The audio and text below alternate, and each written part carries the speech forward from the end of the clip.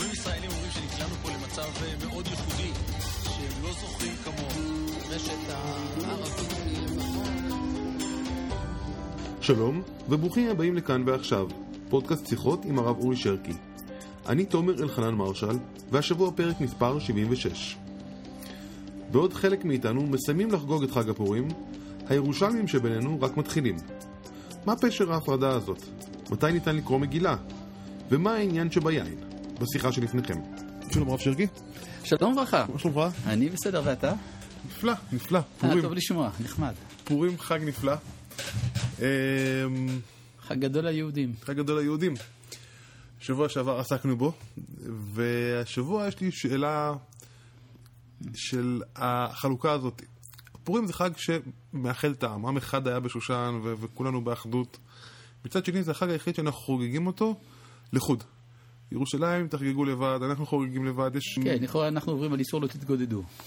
לכאורה אנחנו עוברים על איסור לא תתגודדו, כן. כן, רק שלא תתגודדו זה באותו מקום. אבל בכל זאת, זה החלוקה של המקומות, זה דבר שבאמת מהווה בעיה, הייתי אומר, ערכית.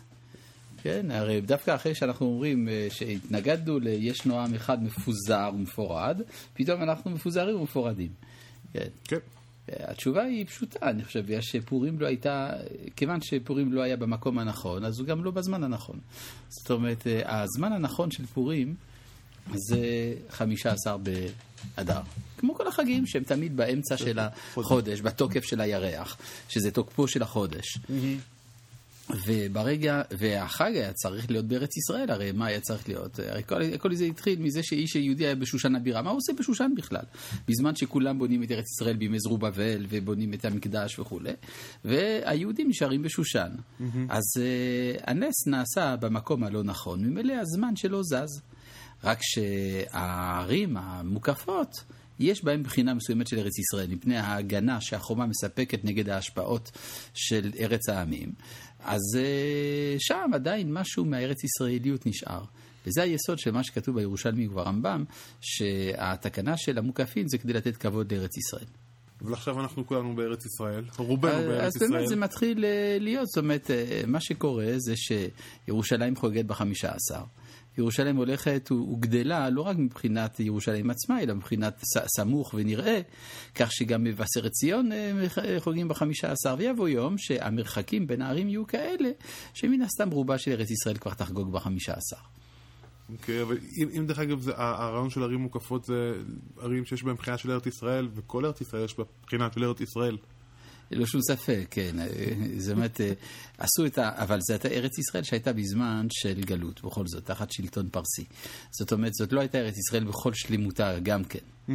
אז הדבר הזה התיר את הרושם שלו בנס, ומילא גם בחג, גם בעקבות הנס. אני מנסה לחשוב על מה המשמעות, אם יש בזה איזושהי משמעות מעבר לזה, אם יש עוד כיוונים ורעיונות לפיצול הזה?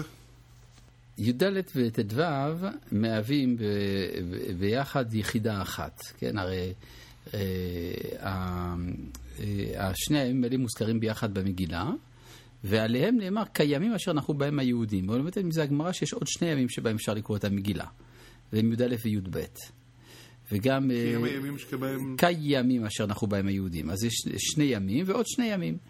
וכן גם לעשות ימי הפורים האלה בזמניהם, אז זמנים הרבה תקנו להם, אז זה מוסיף גם י"א וי"ב. וי"ג לא צריך אפילו פסוק, כיוון שהוא היה יום קהילה לכל, כלומר יום שבו נלחמו, ברור שאפשר לקרוא את המגילה.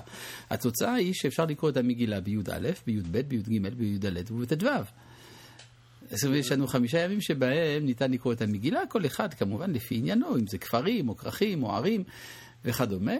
ואז יוצא שהמגילה הופכת להיות גילוי. מגילה מגליה, גילוי שם השם שמסתתר בתוך המגילה, והוא בי"א י"ב י"ג י"ד ט"ו, סך הכל 65, זה גימטריה של שם אדנות, אדוני, שהוא הגילוי של שם הוויה. אומרת המשנה, בי"א לא פחות, ט"ו ולא יותר, זאת אומרת לא פחות מי"א דהיינו י', ולא יותר מט"ו דהיינו ט"ז.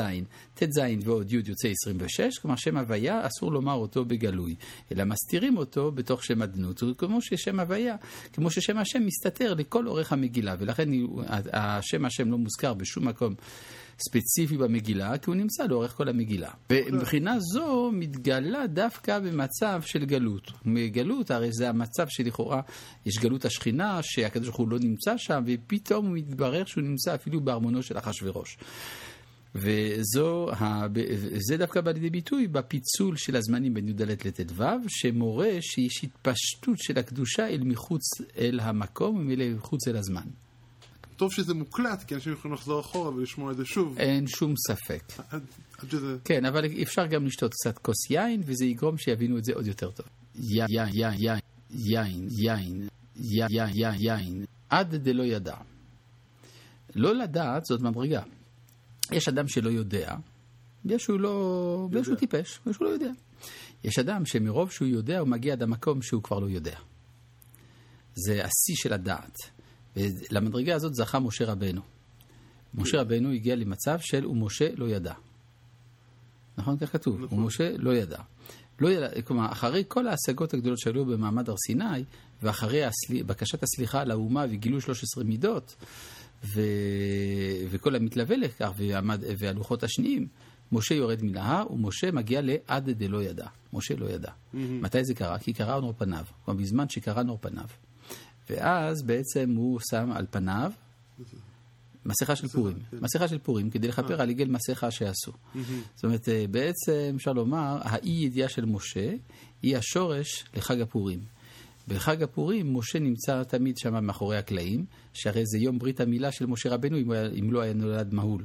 הרי משה נולד בזין באדר, ברית המילה שלו אם לא היה נולד מהול היה צריך להיות בי"ד באדר, זאת אומרת שהנוכחות שלו נמצאת שם מאחורי הכללים, ולכן הגמרא תמיד שואלת משה מן התורה מניין, ואומרת בשגם ובשר. למה היא לא אומרת וידבר השם אל משה לאמור? כי היא מדברת על משה המסתתר, כמו שהוא יסתתר בימי המבול, גם בגמטריה משה שנמצא בגמטריה זה משה המסתתר, ולכן מיד אחרי שהגמרא אומרת משה מן התורה מניין, שואלת מרדכי מניין, אסתר מניין. אוקיי, ומה המשמעות הזאת של הלא ידע? כאילו, זה קצת... לא לדעת זה סוג... תראה, יש ילד בן 4, אתה מבקש ממנו לפתור משוואה ריבועית, הוא לא יודע. כי הוא אפילו לא יודע מה זה משוואה ריבועית. אתה יכול לשאול תיכוניסט איך פותרים משוואה ריבועית, הוא יודע לפחות מה זה. כן? אז לדעת שאני לא יודע, זה מדרגה אחרת לגמרי. זה לפחות הוא יודע מה יהיה המשוואה, רק הוא לא יודע את הפתרון. אז זה כבר התחלה של ידיעה, וזה בבחינת שאלת חכם חצי תשובה. שהחכם, כשהוא שואל שאלות, זה סימן שהוא מצוי בעניין. ואם אנחנו נשתה הרבה יין, נהיה יותר מצויים באיזשהו עניין? זה סוף השנה, אחרי שבמשך 11 חודשים וחצי אנחנו עסוקים בלדעת, אתה הורית לדעת, אז בסוף השנה אנחנו מגיעים מרוב ידיעה בתורה, מרוב התעסקות בכל ענייני הקודש ותוכני הדעת, אז אנחנו מגיעים למדרגה של עד דלא ידע, שהיא מתגלה בחודש האחרון של שנה, דהיינו חודש אדר, בתוקפו של החודש.